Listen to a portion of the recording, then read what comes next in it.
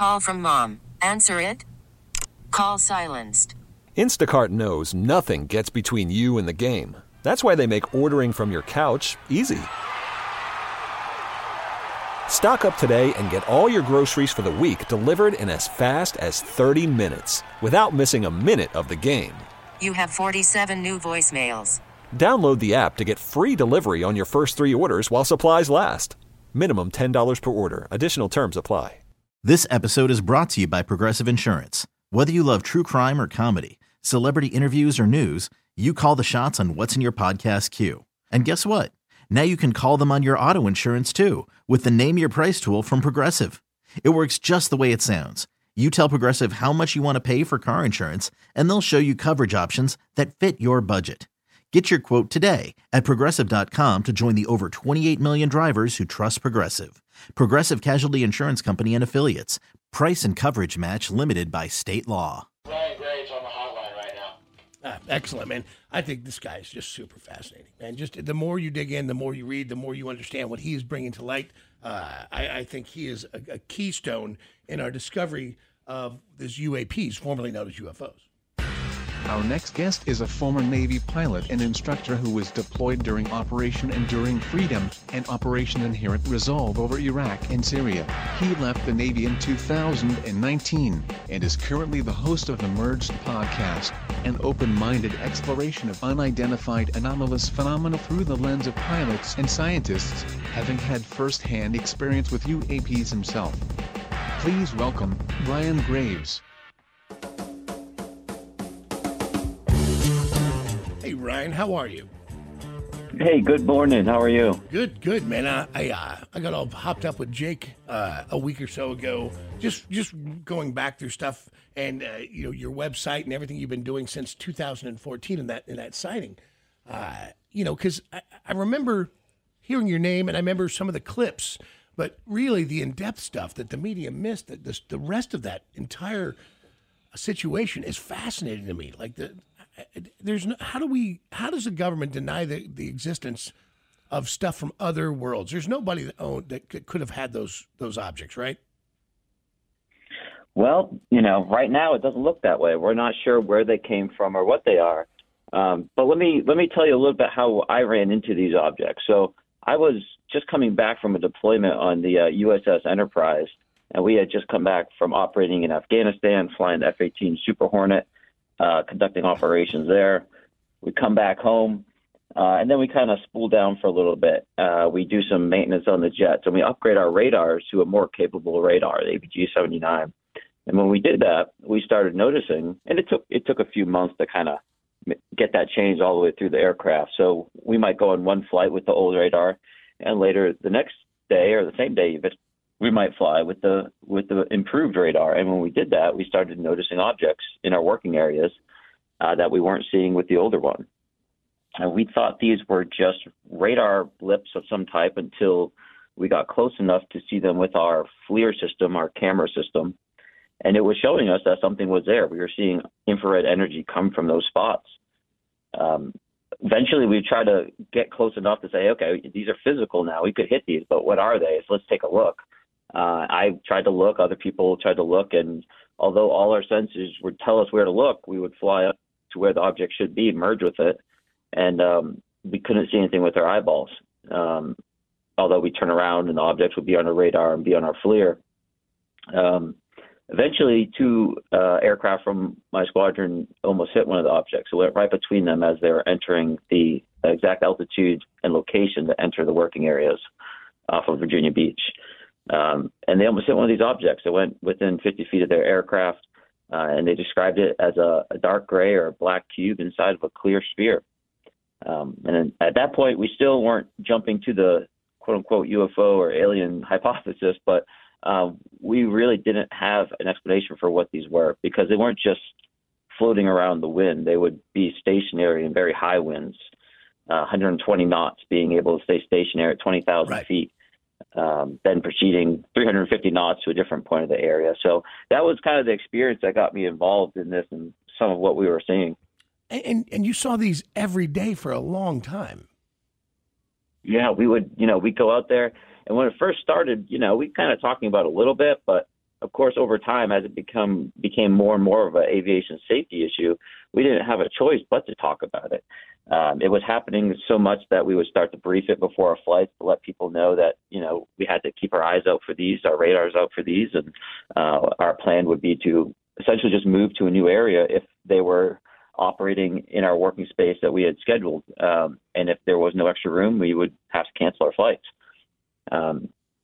Eventually, with that near midair, we had to file a hazard report or HAZREP.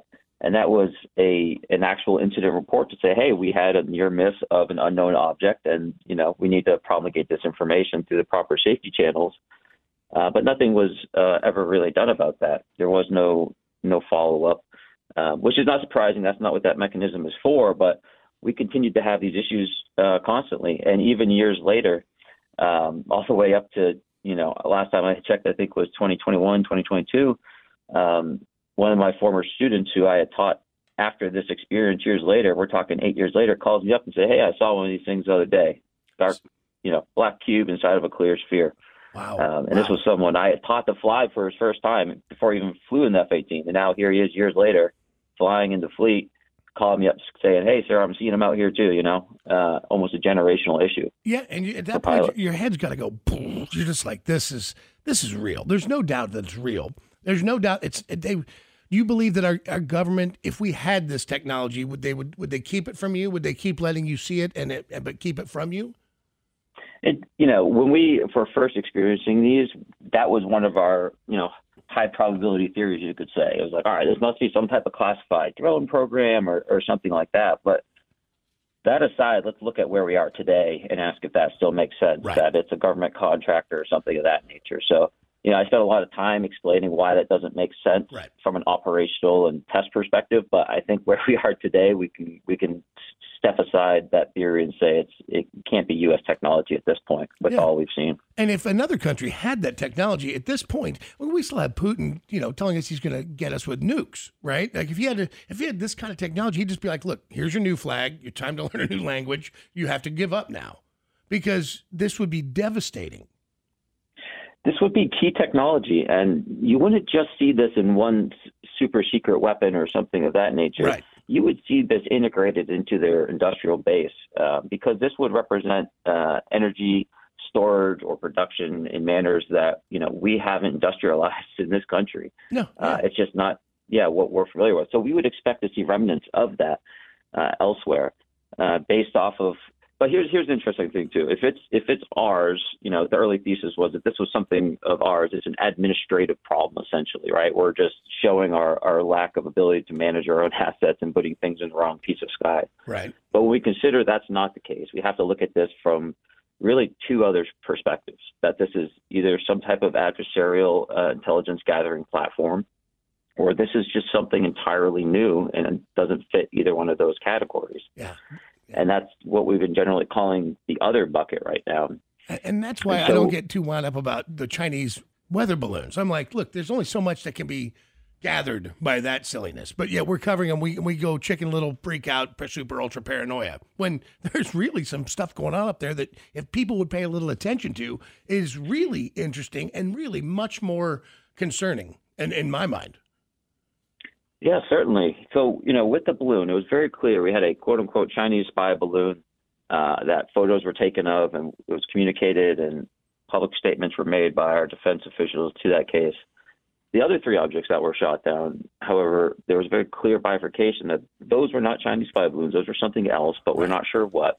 But we're definitely sure it's not China, right? Right. And that's very similar language to what we've been talking about with the UAPs on the East Coast. We don't know what they are. We just know that they're not supposed to be where they are. And more research needs to be done on them. In this particular case, they were shot down because apparently they posed a threat to aviation safety, which is, again, something I've been harping on for a while. But I want to be careful here because I don't want to necessarily conflate those three objects that were shot down and say, well, they're somewhat similar. They must be the same things that we are seeing off the East Coast, because the characteristics are different. The three objects that were shot down appeared to drift in the wind. They did not remain stationary for long periods of time in one location against high winds. They didn't maneuver fast. But regardless of what they are, I think it goes to show the point, which is we're not as confident about what's above our heads as we thought we were. And so we need to put energy and attention into this. So we can't just laugh off UAPs or UFOs as a joke, when very clearly there are things that are anomalous in our skies. And as we better understand those, as we put scientific energy into those, we might find some of those, that anomalous bucket might get smaller, and some adversarial platforms might fall out of that, right? And that's what we call technological surprise. And no country, no military wants to be technologically surprised. That's what our entire intelligence apparatus for, in part at least. And basically, a large strategy of the United States is to avoid that and to provide that to our enemies. And so if it's not ours, we have to be careful. We can categorize this as something that we need to investigate because it's a matter of national security until we understand better. So tell me this, Ryan, because let me go to the other end of the spectrum of where it gets to the kind of crazy part. So then I start going on this rabbit hole. I'm reading about your stuff that is so very clear to me and very straightforward, and you're very careful to not project, and you're very careful to go, this is what we know, this is what I think it could be, this is what we should be worried about, and this is how we should handle it. Then you go to the other end of that spectrum, like I just ran into that, is it Dulce underground base somewhere in New Mexico where it looks, the stuff about Area 51 look absurd. Like this goes down the real rabbit hole of having a super underground base over there. And I'm sure you've heard the rumors of it all. Well, I've heard some rumors, but I can't claim to know exactly what you're referring to specifically. Area 51 is, there's a lot of culture and lore. I'm not, I'll say this up front, I'm not an expert in UFO history and all the context that comes with that. This was a conversation I got to pretty late in the game, so I'm catching up in a sense. So I might not be as smart in that as you assume I am. Well, this is just if you look up Dulce, it's supposedly, and it just shows up everywhere. It's New Mexico, not far from 51, and it's just got that same vibe of down in a mesa. It's supposedly 6 stories deep, Air Force bases. And, of course, that area's got all kinds of great military bases, all the way through, White Sands and across, because it's great for flying, right? Absolutely. Yeah, no, yep, I've been out there, on a side note, ripping across there on a motorcycle down 50, the loneliest highway, and had guys come over in jets over A-hole Bob and I mean, on the deck, like it completely exciting. Come out from behind you, and I mean, you don't hear them till they're already past you, and I mean, they're low. I mean, super exciting stuff. And that does sound fun. Yeah, and so I understand why, but how do you separate? I guess the point I'm getting, how do you separate like what you're talking about, stuff we can quantify and qualify, from conjecture, and how do we separate it from folklore? Yeah, well, I think the way we do that is we approach this via 2 angles. In one case, we cannot, I cannot, and we cannot, in the public eye, necessarily hold the responsibility for clearing out all of that misconception about military secrecy. The military has to do that. We can provide tools and encourage them in the right direction. And some of those tools and encouragement that I'm trying to provide are with 2 efforts. One of those is the American Institute of Aeronautics and Astronautics, UAP Integration Committee, which is a team of engineers and scientists from across the aerospace industry that are working to provide detection, characterization, and evaluation methodologies around UAP so that we can put out better information to the industry so technologies can be built and modified to learn more about these objects. And so we're going to use that learning to then provide better updates to the FAA manuals and provide pilots with better reporting procedures so that data can be gathered on the front lines that's been ignored up to this point. Now, I know it's not based in fact, or it's just an opinion, but do you believe, or your personal thoughts on being visited from something otherworldly, something that's not from our existence, from our planet? We have something in that bucket that we don't know what it is, right? And whether that, I'm hesitant. I'm eager and excited to think that it could be from another world, right? I think like anyone else, but I'm hesitant to make that jump only because I think that might prevent us from truly understanding what it is. Right. If we start putting assumptions on it that it came from X or Y, we just might look in the wrong spot. Correct. And so right now it's about identifying and being very clear about what it isn't. And then once we've purified that nugget of what it isn't, then we're going to be able to start drawing some conclusions about what it is and where it's from. And if it were to be from somewhere else, my next thought is, man, we haven't done well. Whenever we find something new in our, our existence and our known history, we decide to take it. I mean, that's just the way it's been since the beginning of time for our planet. You certainly hope that if that were to be the case, that there is somebody visiting, that they've gotten past that part of let's just take it and keep it for ourselves. I hope so. I would assume that since that's such a strong impulse for us here on our immature societies on Earth, that perhaps it would be something grown out of a more advanced species. You would hope. All right. Hey, man, I really I love having you on the show, Ryan. And anytime you've got something new to discuss, a new situation, new factual stuff, I would love to have you on. I just think it's amazing. And in a world where we're so easily wrapped up in some Facebook goofery, that I think it's interesting for people to hear something that comes from a legitimate source, from somebody who can literally, honestly, and directly speak to it from a place of truly being educated and understanding it and having been there himself. So I think you're doing something really great and brave. And, it's not easy to always lean out and become the first guy to get into this. Because I was telling the guys back in the day, it used to get you tossed out of the academy, out of the program, didn't it? Yeah, absolutely. And I appreciate all those kind words you said, but as they say, I'm climbing the ladder on the people that came before me, and those people paid, much more repercussions for their curiosity than I am. So most of the credit goes to those that were doing it before it was popular and okay to talk about publicly. I appreciate you, Ryan, and you're welcome here anytime. Thanks so much. Have a good day. What do you think? Oh, I think there's absolutely so much more out there. Yeah, no, it's now where they come from, what's happening, who knows? I feel like if we had, like he said, if you had that technology, it would have shown up somewhere by now to make you, follow the money, right? Mm-hmm. Like you do, it would have become an industry. You use, if there was the whole Roswell thing is that how did we get cell phones? How did we make that super technological computer advance, the digital advance, everything, the internet, everything that happened so fast in those decades? The idea was that we must have found something on there and then we used it. Right. It works for the storyline. Right. But to that point, that is the thing. Like we would always use it to become a more powerful nation, not just in weaponizing, but in industry. Like how do we, because it really isn't the weapons that keep you on top. It's the money. Yeah. It's always the money. All right. This episode is brought to you by Progressive Insurance. Whether you love true crime or comedy, celebrity interviews or news, you call the shots on what's in your podcast queue. And guess what? Now you can call them on your auto insurance too with the Name Your Price tool from Progressive. It works just the way it sounds. You tell Progressive how much you want to pay for car insurance, and they'll show you coverage options that fit your budget. Get your quote today at Progressive.com to join the over 28 million drivers who trust Progressive. Progressive Casualty Insurance Company and Affiliates. Price and coverage match limited by state law. T-Mobile has invested billions to light up America's largest 5G network, from big cities to small towns, including right here in yours. And great coverage is just the beginning. Right now, families and small businesses can save up to 20% versus AT&T and Verizon when they switch. Visit your local T-Mobile store today.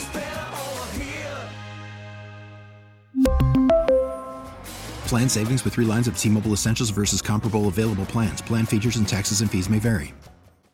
Calling all pop culture enthusiasts. Are you obsessed with all things celebrity? Do you live for the drama, the laughs, and the unexpected moments that unfold on social media?